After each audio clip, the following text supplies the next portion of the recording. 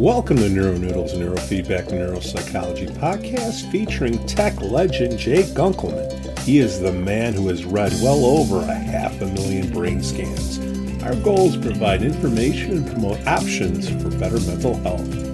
The NeuroNoodle podcast is supported by listeners and businesses just like you, like our gold supporter Applied Neuroscience and our silver supporter Mind Media. Earn up to 16 CEU hours by attending Applied Neuroscience's NeuroGuide Workshop March 4th and 5th in Madeira Beach, Florida. It's led by none other than Dr. Robert Thatcher himself. There are two ways you can attend, online or in person, with the link appliedneuroscience.com/attend-ng-workshops. Mind Media, get the latest EEG and neurofeedback technology from mindmedia.com. Their semi-dry sensor cap is a wonder to see, and their EEG amplifiers have been trusted in the field for decades. Their neurofeedback and QEEG courses will get you up to speed in no time. Visit mindmedia.com now. Jay Gunkelman, here we are, last show of 2022. Going through the alphabet, a screen share I see in front of me. Yeah, well, we'll see what we can do with this one. And my title is edited slightly from the original PowerPoint where I was the QG diplomat, but now since I'm retired, I'm the first emeritus QEG diplomat. Although I was certificate number 1 for QEG, so I'm sure there's a lot of low number folks that are probably going to be emeritus as I am fairly soon as well. My hat is off. Well, you know, it's a you have to be old and retired in order to get that kind of thing. So I can't I get mine. The letter today is F, and to start out, the International Federation of Clinical Neurophysiology position paper on what EEG is generated by points to an authoritative source for the generators of the EEG rhythmicity. But we're not going to focus on these for the moment. We're focusing on the letter F. And here, F is for function. This is a graph looking at the EEG frequencies across the x-axis, but the y-axis is function, measured by perfusion, which is a SPECT scan phenomenon. It can be measured also other ways, but basically, if you're looking for metabolic function, SPECT scan is probably your best measure. And this shows that actually delta rhythm is a positive perfusion. Your brain is busy when delta is happening. During sleep, when your brain is busy, producing growth hormone and recovering from the wear and tear of the day. But you'll also notice that linked ears doesn't really correlate well with local function. Linked ears is this bottom line here that doesn't have a good correlation. These are Laplacian techniques, global average and local average. And they give you a very nice correlation. Fast activity above 16 hertz is hyperperfusion. The 11 to about 16 hertz is a neutral positive perfusion above the mean, but not at 2 or 3 standard deviations. And then hypoperfusion is basically the alpha band up to about 11 hertz and the theta band down to about 3 or 4 hertz. But then comes delta, which is hyperperfusion. So it's not the faster you are, the more perfusion there is. And perfusion, what the hell is perfusion? It's this big word, Perfusion basically is the ability of the body to burn blood sugar with oxygen. And that's all they're looking at here. And they measure it basically by giving you radioactively tagged glucose or oxygen. And at that point, they look at where in the body and how much of that radioactivity. It's a very short half-life, but it is radioactive. And there is a infinitesimally small risk associated with it, but it's not inconsequential. It's manageable risk, basically. If you have to see your brain perfusion, it's the study to do.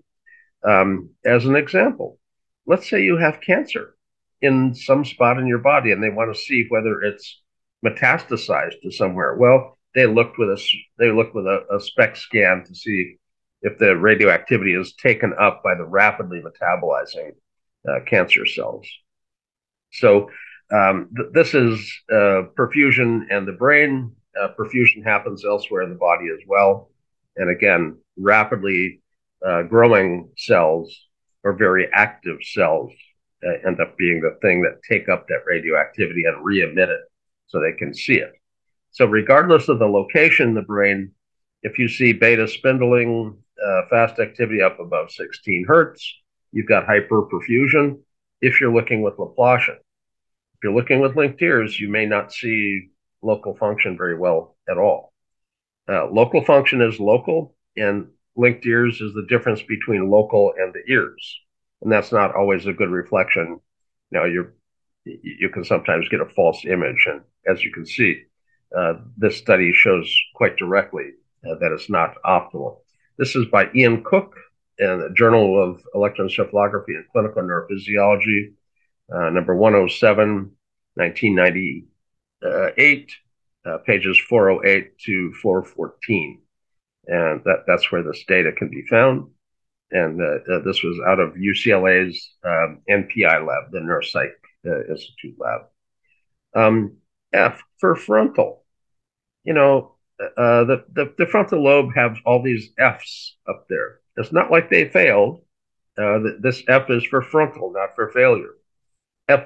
Odd numbers are left side, even numbers are right side, and Z's are at the midline.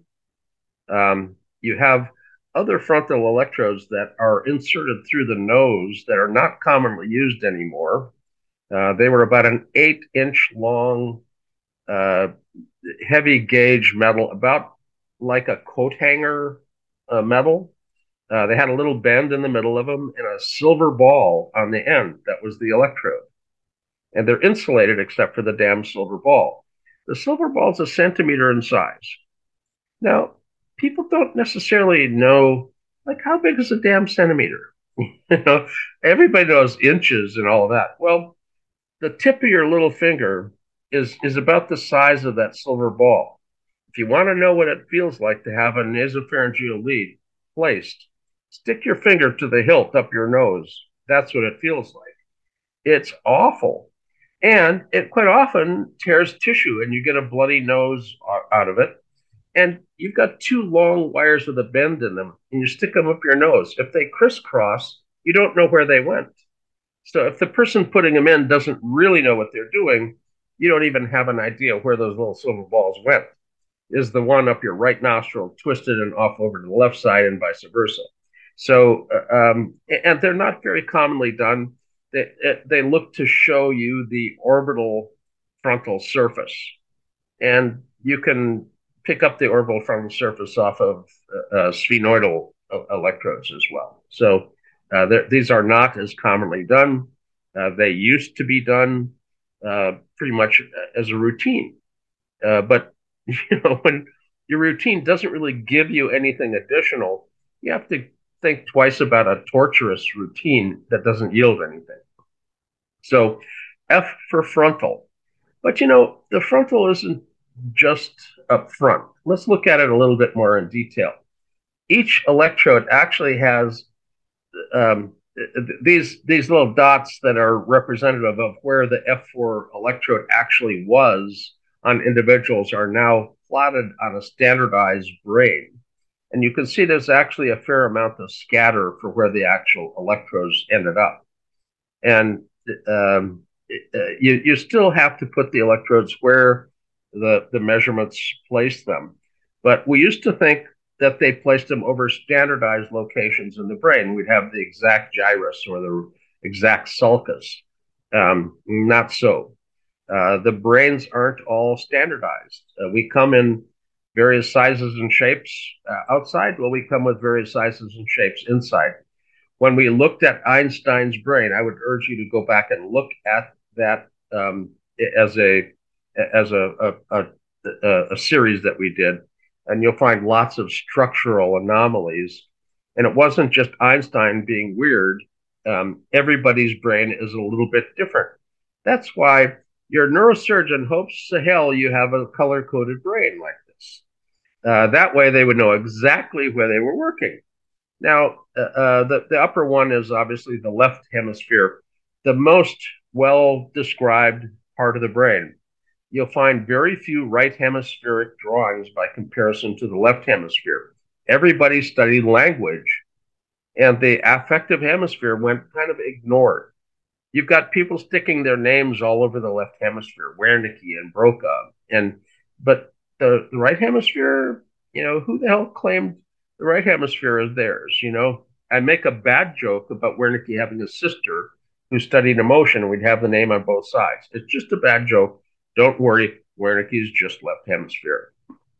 So this is all frontal in red, but the red that you see here that's a little bit more shiny, bright red is the motor strip. The blue here that's a little darker blue is the somatosensory strip. The somatosensory somatomotor area is very tightly intertwined. They're hooked together with little arcuate fasciculi, and F for fasciculi. We'll get to that later. So the frontal lobe includes the motor strip, and it's related to the sensory area. Now, here in the midline, we have the cingulate sitting on top of the corpus callosum.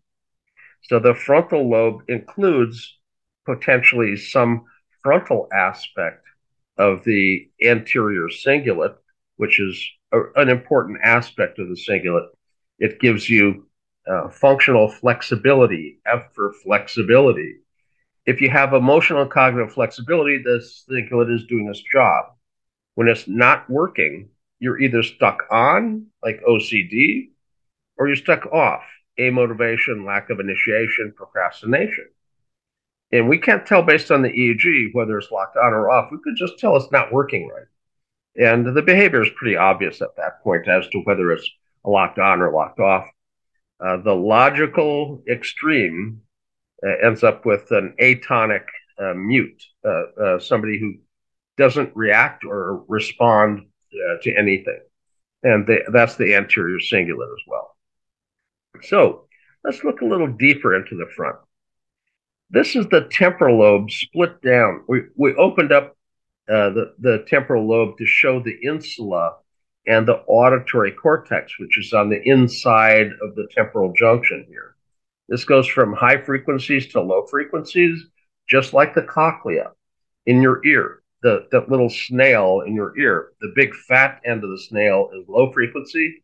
The little tippy point of the snail is high frequency. So from high frequency to low frequency, this is a point-by-point representation of the cochlea. And that's where you hear. Now, you don't see it on the surface because when this is folded up, they actually point up towards the top of your head. Auditory event-related, auditory brainstem auditory evoked responses, BAER, B-A-E-R testing, they measure at CZ for your auditory response. They do that testing on infants that they think might not be able to hear. Now, we've kind of looked at the fact that the temporal lobe's hanging down here to kind of show some hidden areas, but the red and orange are all in the front. So the sensory strip or the motor strip.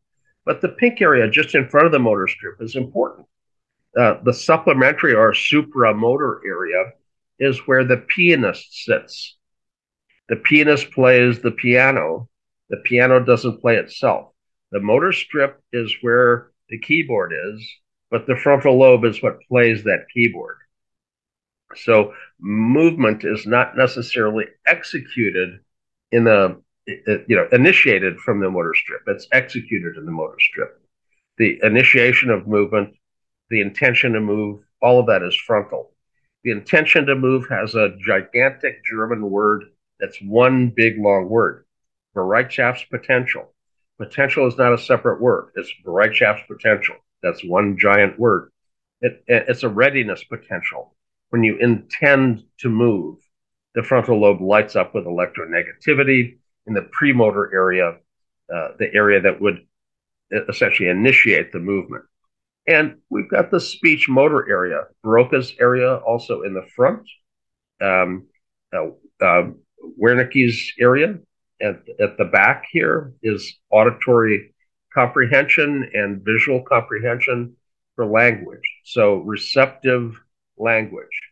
If it doesn't work, you hear what they call word salad. It doesn't make any sense. It's just random damn words that don't mean anything. If the speech area doesn't work, you produce word salad. Gobbledygook comes out of your mouth that doesn't make any sense.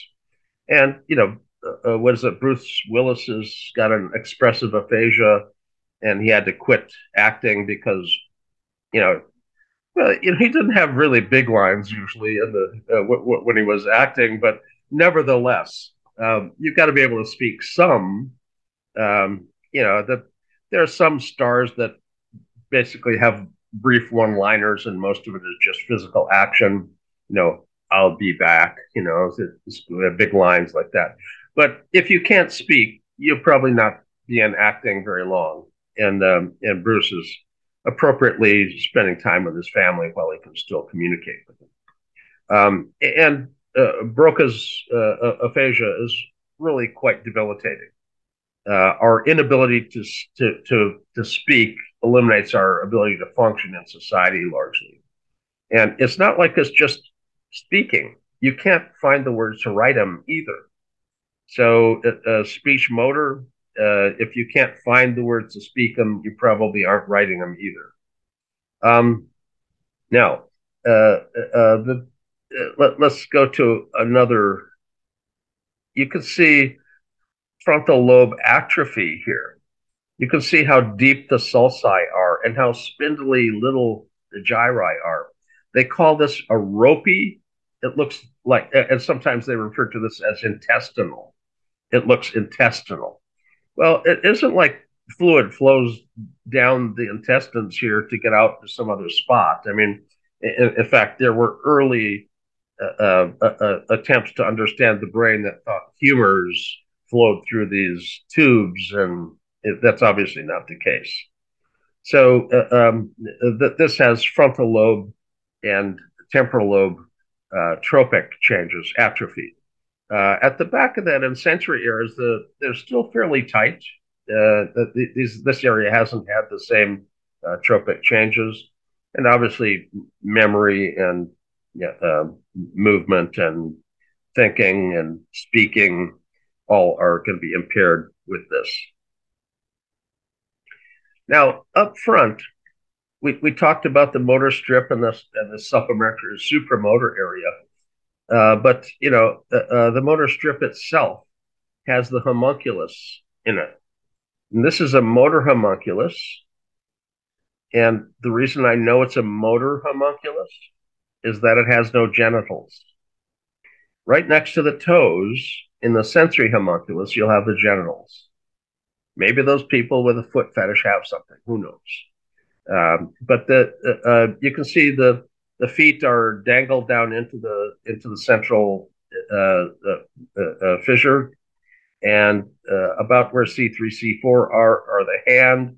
You get this distorted little creature with a gigantic hand, a big face, little spindly body, and then what's interesting is as you see the face, the tongue and the inside of the mouth are here as you dip into the sylvian fissure, but the entire alimentary tract are displayed along this until you get to the insula. The posterior aspect of the insula includes your visceral smooth muscle control. So a discharge deep in the insula can actually give you abdominal spasms. The old term abdominal epilepsy was fairly descriptive. It obviously pointed fairly directly to the spot that would be of interest.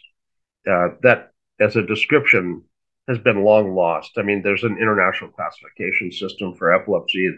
And the abdominal epilepsy is not part of that. Although I think it was a fairly interesting description. There are a lot of people that have abdominal distress that you can test everything in their abdomen, and there's not a problem there. The problem is actually up in the insula, causing muscle spasms in internal organs. This is in the spine. This is not part of the discussion. You don't have a little face in your spine, but this is indicating the motor neurons in the arms and kind of the spatial layout similar to the body structure. The bottom one here has the frontal eye fields. If you stimulate the frontal eye fields, you get movement of the eyes. If you stimulate in one spot, you'll deviate the eye to the left or the right or up or down. The direction of the eye movement is based on where you stimulate, is indicated by the arrows here. The frontal lobe does not give you visual acuity, which way the E is pointing on the chart when you have to, tell the doctor which way the E is pointing to see whether you can get 20/20 vision or not. This has to do with accommodation and convergence, the ability of the eyes to actually work, to scan a page and continue to focus together. If convergence doesn't work, you can get double vision, and your eyes aren't pointed properly. So accommodation and convergence are controlled by the frontal eye fields in the brain frontally. Again, F for frontal.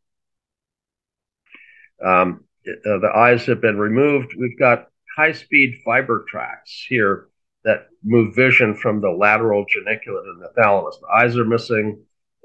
There's the optic chiasm, comes back to the lateral geniculate, and these high-speed tracks, again, fiber tracks, go back to the visual cortex.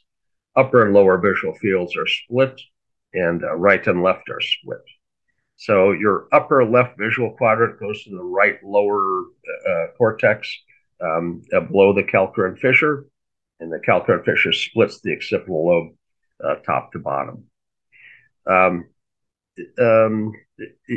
We've got lots of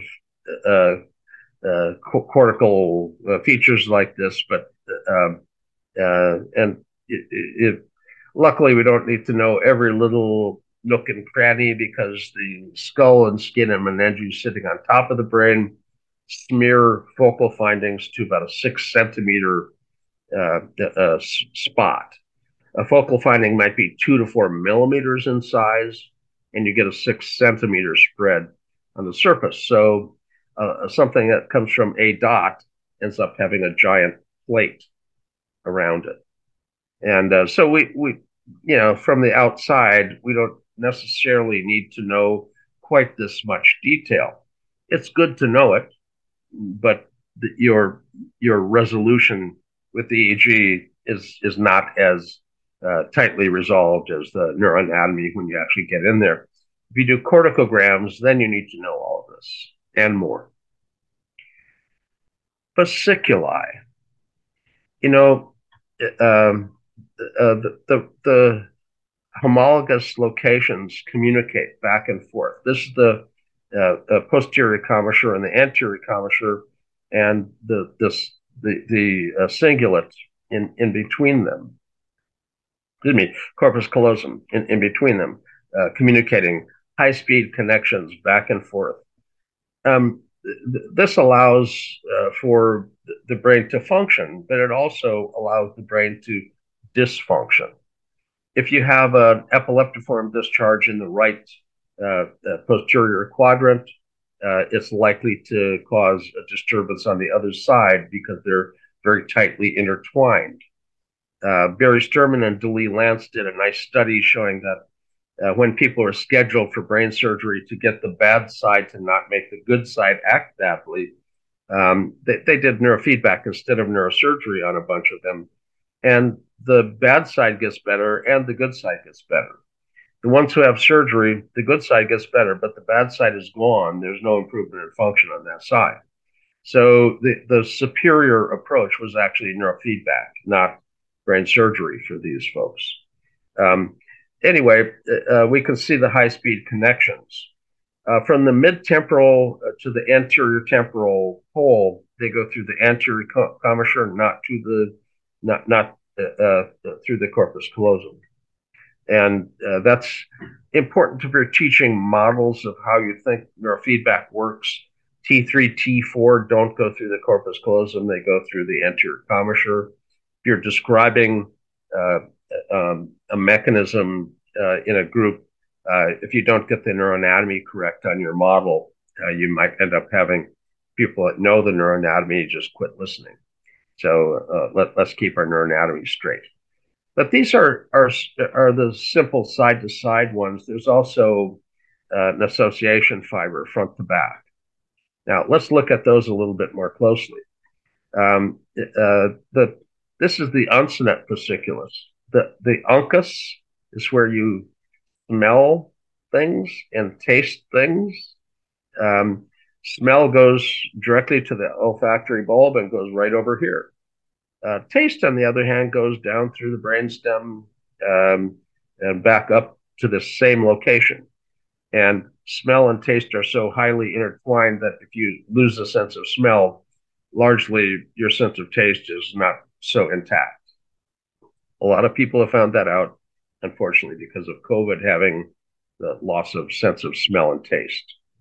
Now, this is the uncinate fasciculus. It's bidirectional. It's from the lateral and orbital frontal sites to the uncus. This allows the frontal lobe and the temporal lobe to communicate back and forth. And it's a busy little pathway that allows things like distract the frontal area here. It keeps distractions from disturbing your comprehension. Longitudinal fasciculus, superior and inferior longitudinal fasciculus, these long tracts. Little arcuate fasciculi connecting one spot to the next. And these fasciculi end up helping to integrate upper and lower visual fields and integrate your vision into a percept, and that can then be comprehended in the temporal area. So all of these high-speed fasciculi end up being fully operable in a busy brain. When you're talking about brains being networked, these high-speed white matter connections are highly important, but they're not the only connection. You know, there's unfortunately a false model of connectivity or coherence related connectivity that's taught. The two-compartmental model of connectivity, suggesting that only local or distant can be connected, suggesting that it's a cortical-cortical connection. The thing is, Steriade's group in the International Federation of Clinical Neurophysiology position paper on EEG generators shows that if you cut the white matter connection between two cortical locations, the coherence at those two locations do not change. It's not a cortical-cortical system. It's a cortico-thalamocortical system. It doesn't go cortical-cortical. If you cut that connection, you don't change the coherence. If you disturb the thalamus, the coherence goes away. If you disturb the connection between the cortex and the thalamus, the coherence goes away. So the two-compartmental model, cortical-cortical connectivity is just wrong. It's been proven to be wrong by the International Federation, and that they state as such in their position paper on EEG generators. The last F. This is the falx cerebri. This is the lining, the dura matter lining between the hemispheres. Obviously, the hemispheres themselves have been evacuated, and all we have is this very, very tough shoe leather-like piece of tissue between the two hemispheres. When you're young, this is pliable and flexible. Now, I'm 74. Mine is probably like shoe leather. At advancing ages, even in your 30s and 40s, this becomes tough and stiff. If you've ever done a brain dissection, you tried to break this tissue get at the cerebellum, the tentorium, you know how tough it is. You just about have to put a foot on the top of the head here to tear it. I mean, it's very, very, very tough. Now, what happens is that this sits between the hemispheres. Let's say you suddenly decelerate, a head-on car crash, or you're running forward and you get, suddenly stopped by somebody on a football field, head-to-head, helmet-to-helmet, contact, and your brain continues moving forward as you suddenly stop the body. The brain moves forward. The falx cerebri between the hemispheres actually damages the connectivity between the frontal lobes. Barry Sterman showed in some head injuries, you have a decrease in the what he measures as light coherence, is co-modulation. It's a spectral correlation. That's a Pearson R related spectral correlation, not coherence, which coherence doesn't require things to be time locked, and the co-modulation is more instantaneously time locked. But the right and left frontal lobes, the correlation drops again because of damage from the falx cerebri, and that's basically a whole bunch of F's as we move through the alphabet. Fabulous. Now funny, fabulous. A couple other words in there we can't say on the show. Yeah, exactly.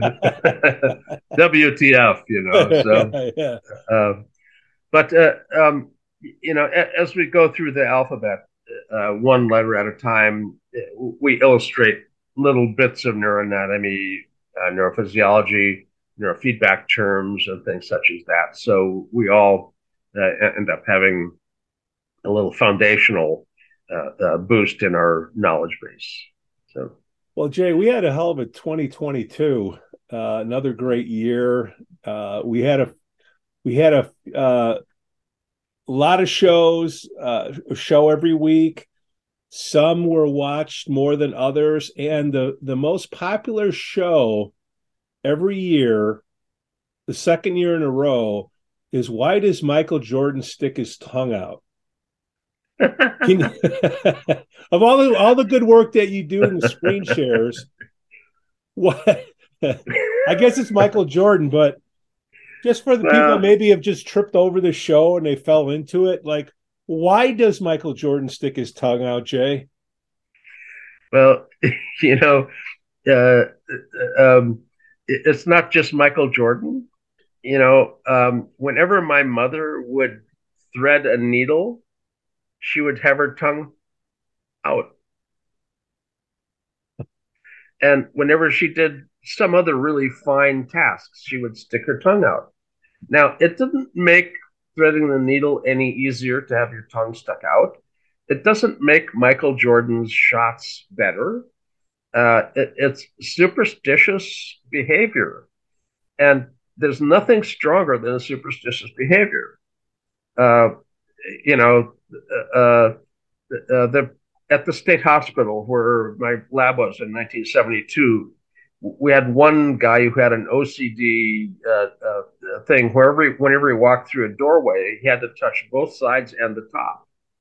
And if you saw him walking down the hall, there's like a doorway, and then it turns and there's another doorway. You see him with his hands shooting up and down and off to the side. It didn't make his walking any more efficient. Obviously, it made him stand out quite a bit. Sticking your tongue out when you're doing something kind of stands out, and people look at it and go, "Gee, that's odd," or "That's funny," but it's just a superstitious behavior. There are athletes who don't want to change the socks that they wore when they had a good game. They'll have a pre-game routine. I was a swimmer, a competitive swimmer. I had my routine. Actually, somebody on my team came over and gave me kind of a tap upside the shoulder and wish me luck. I slugged him. He interrupted my routine, So, you know, the it's not something you have to do, but it's something you do to get your mind straight about what you're about to do.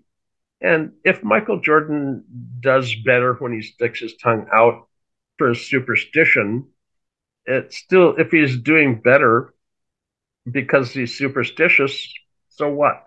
you know, um, Everybody has silly superstitions. Some are more obvious than others.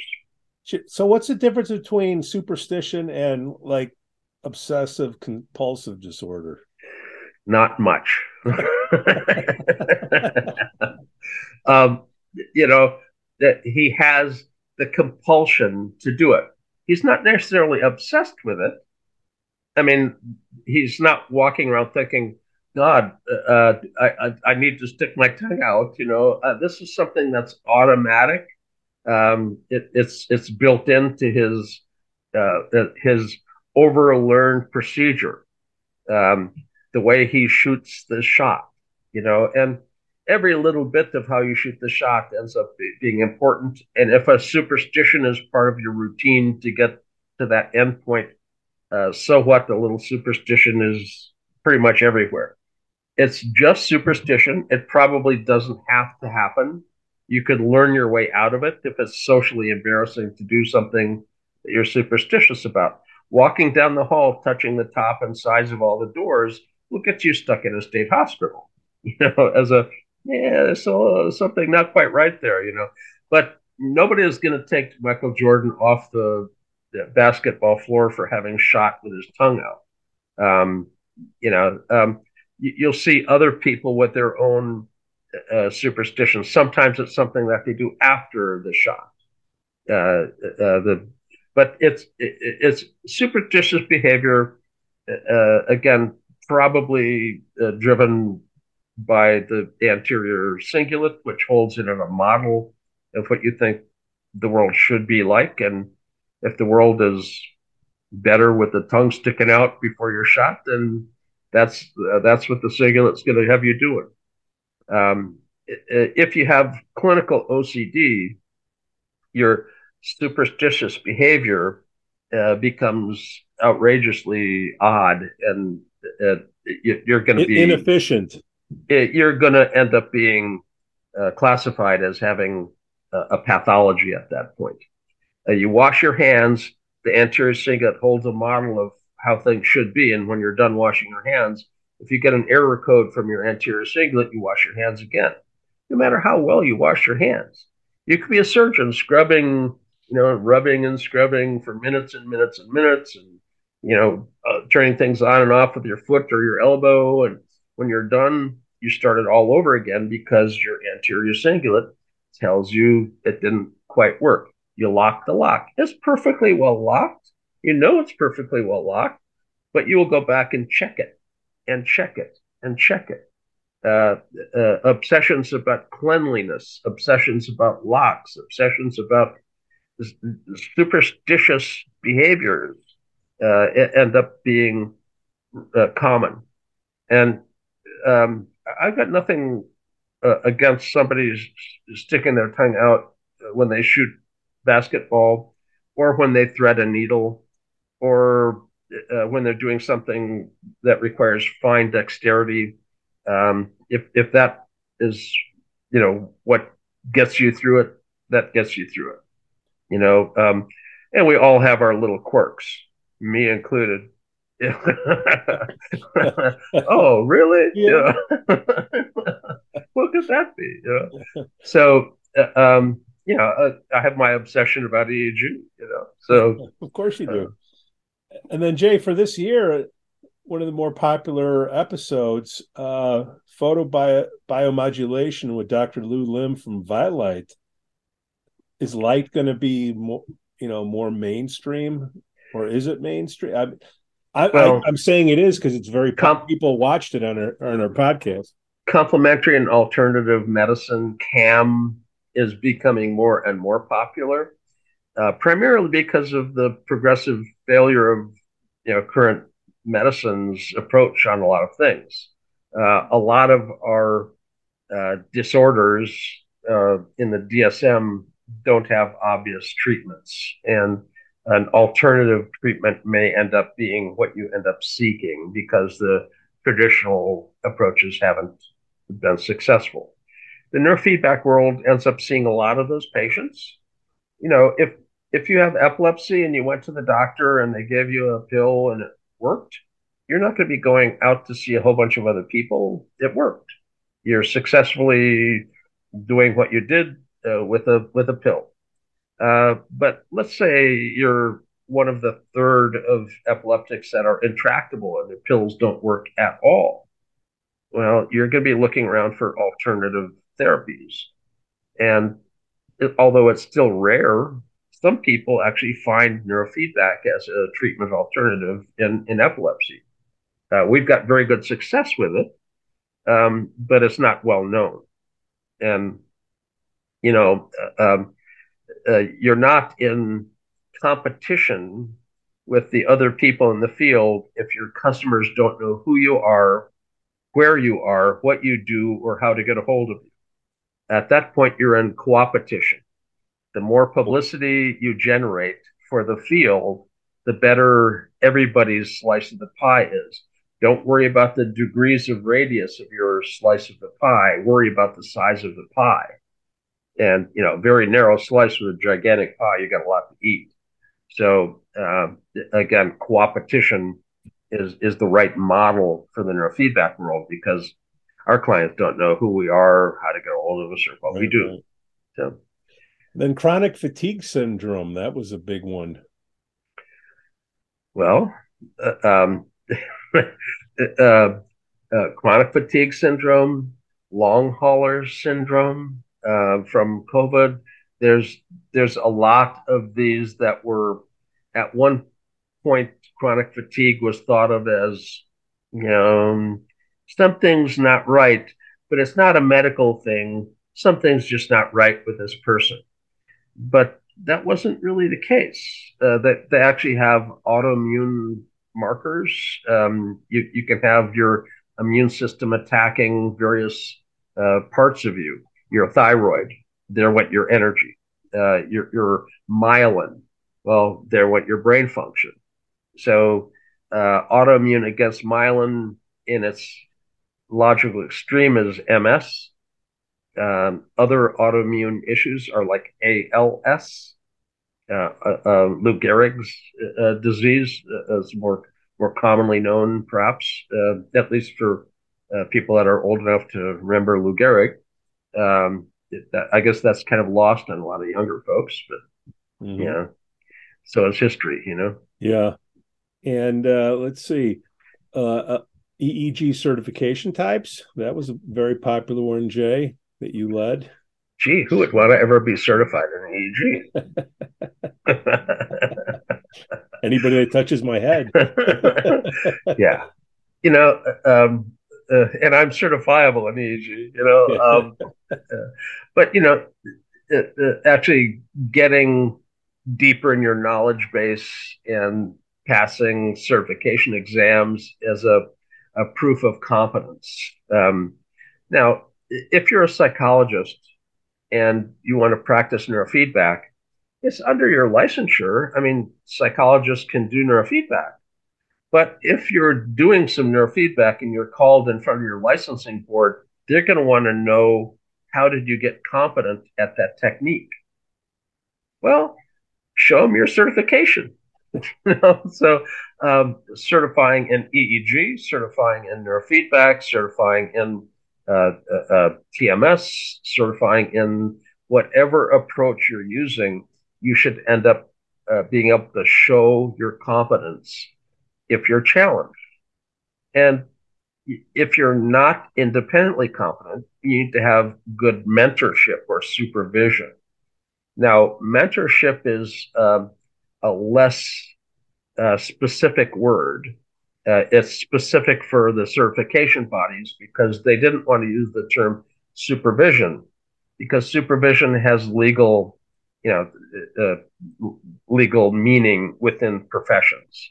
Um, if you have a supervisor as a PhD psychologist, that supervision ends up having uh, their licensure and insurance and everything as part of the deal.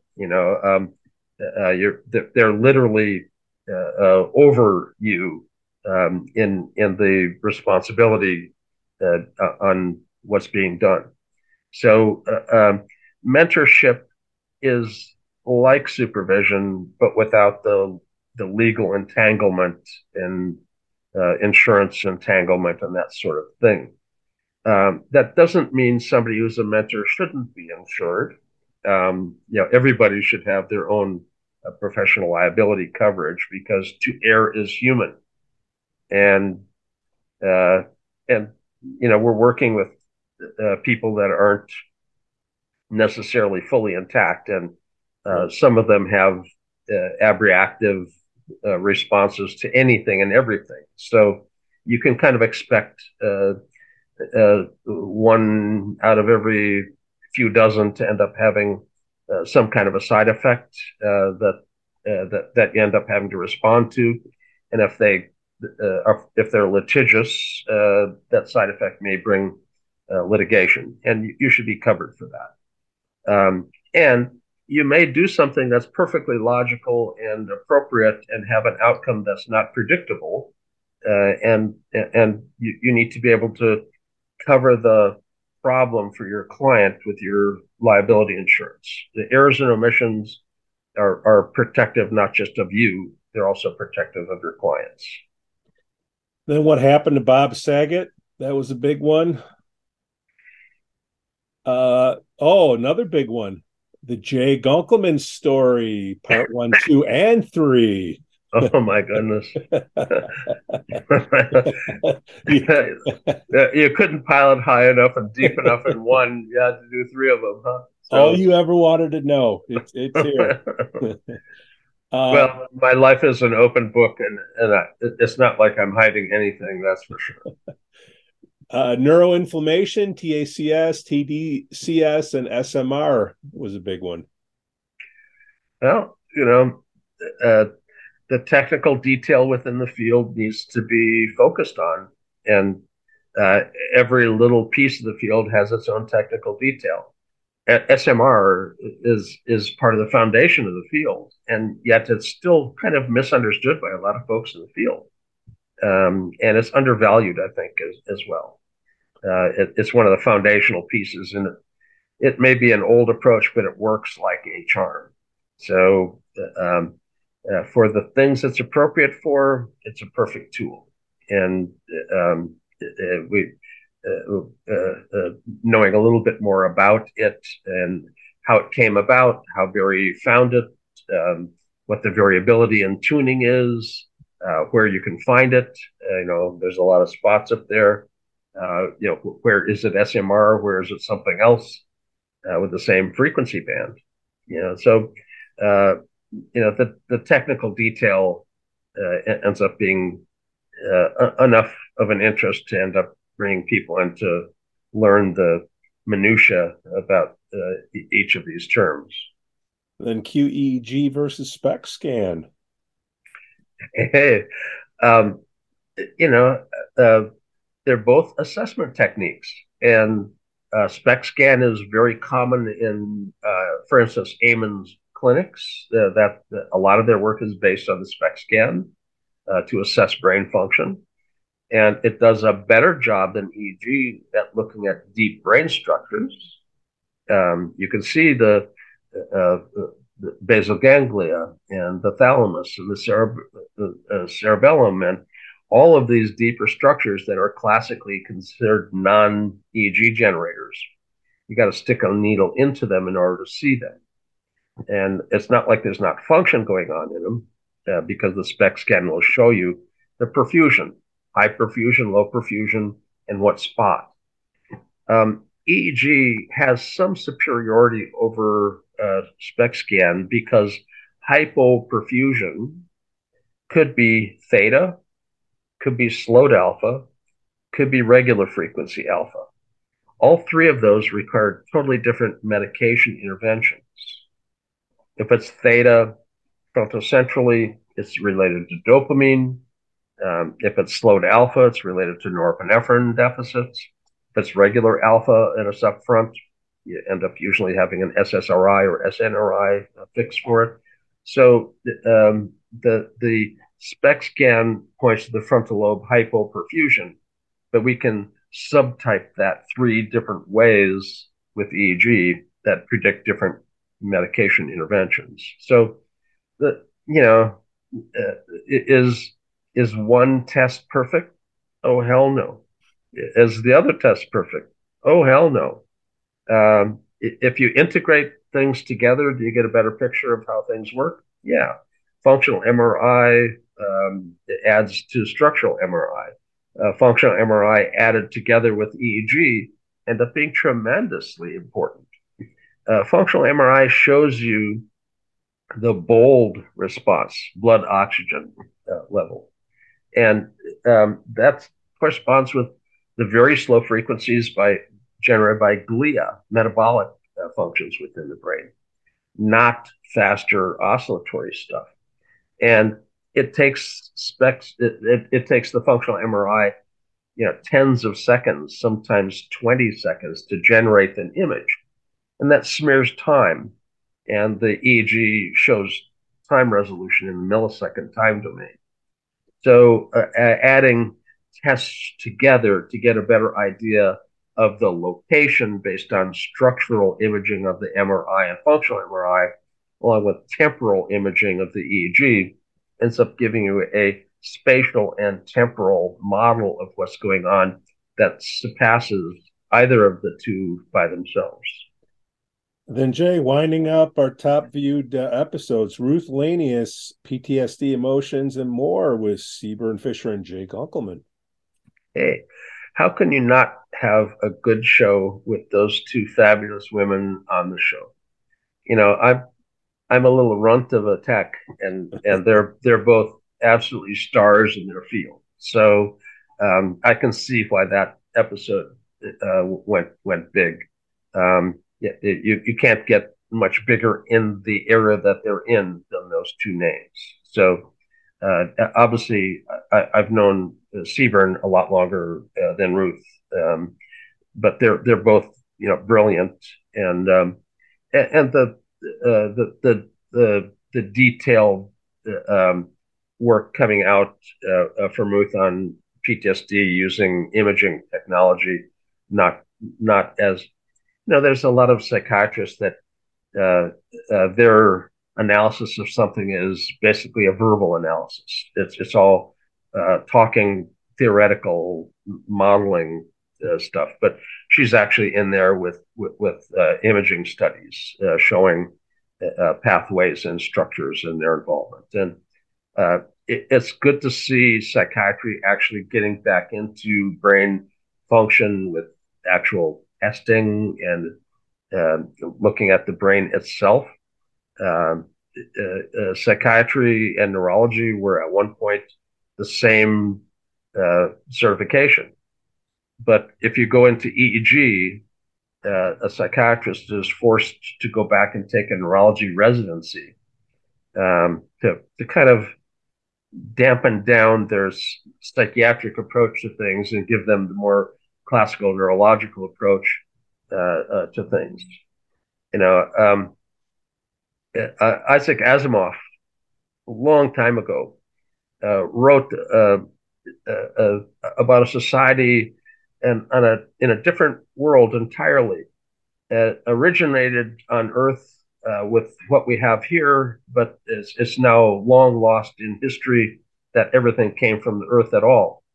And he actually talks about EEG, and EEG has become a lost art. They don't even know where it came from anymore, but they believe that every little thing about you is reflected in the EEG.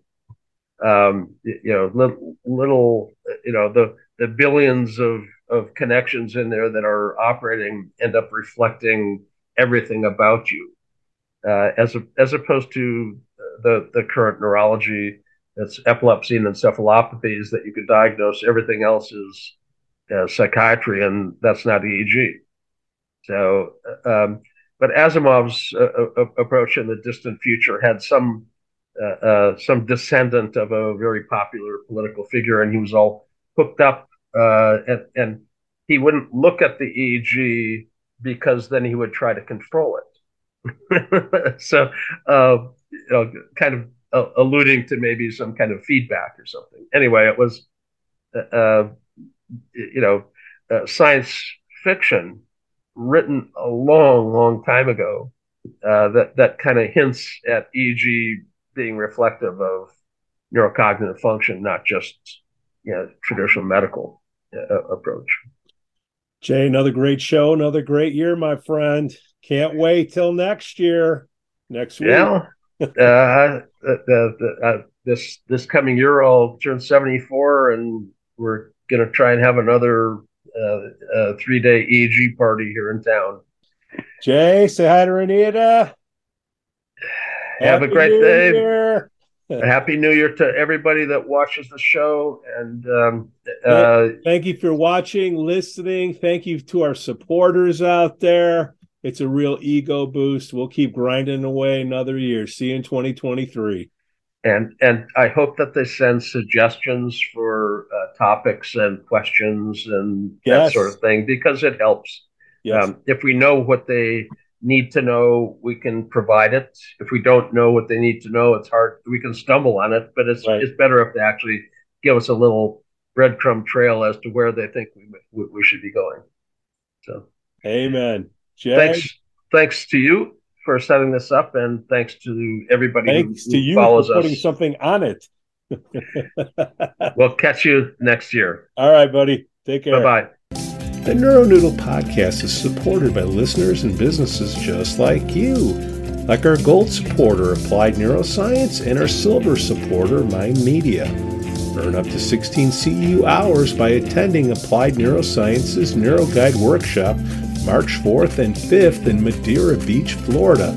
It's led by none other than Dr. Robert Thatcher himself. There are 2 ways you can attend, online or in person, with the link appliedneuroscience.com/attend-ng-workshops. Mind Media, get the latest EEG and neurofeedback technology from mindmedia.com. Their semi-dry sensor cap is a wonder to see, and their EEG amplifiers have been trusted in the field for decades. Their neurofeedback and QEEG courses will get you up to speed in no time. Visit mindmedia.com now.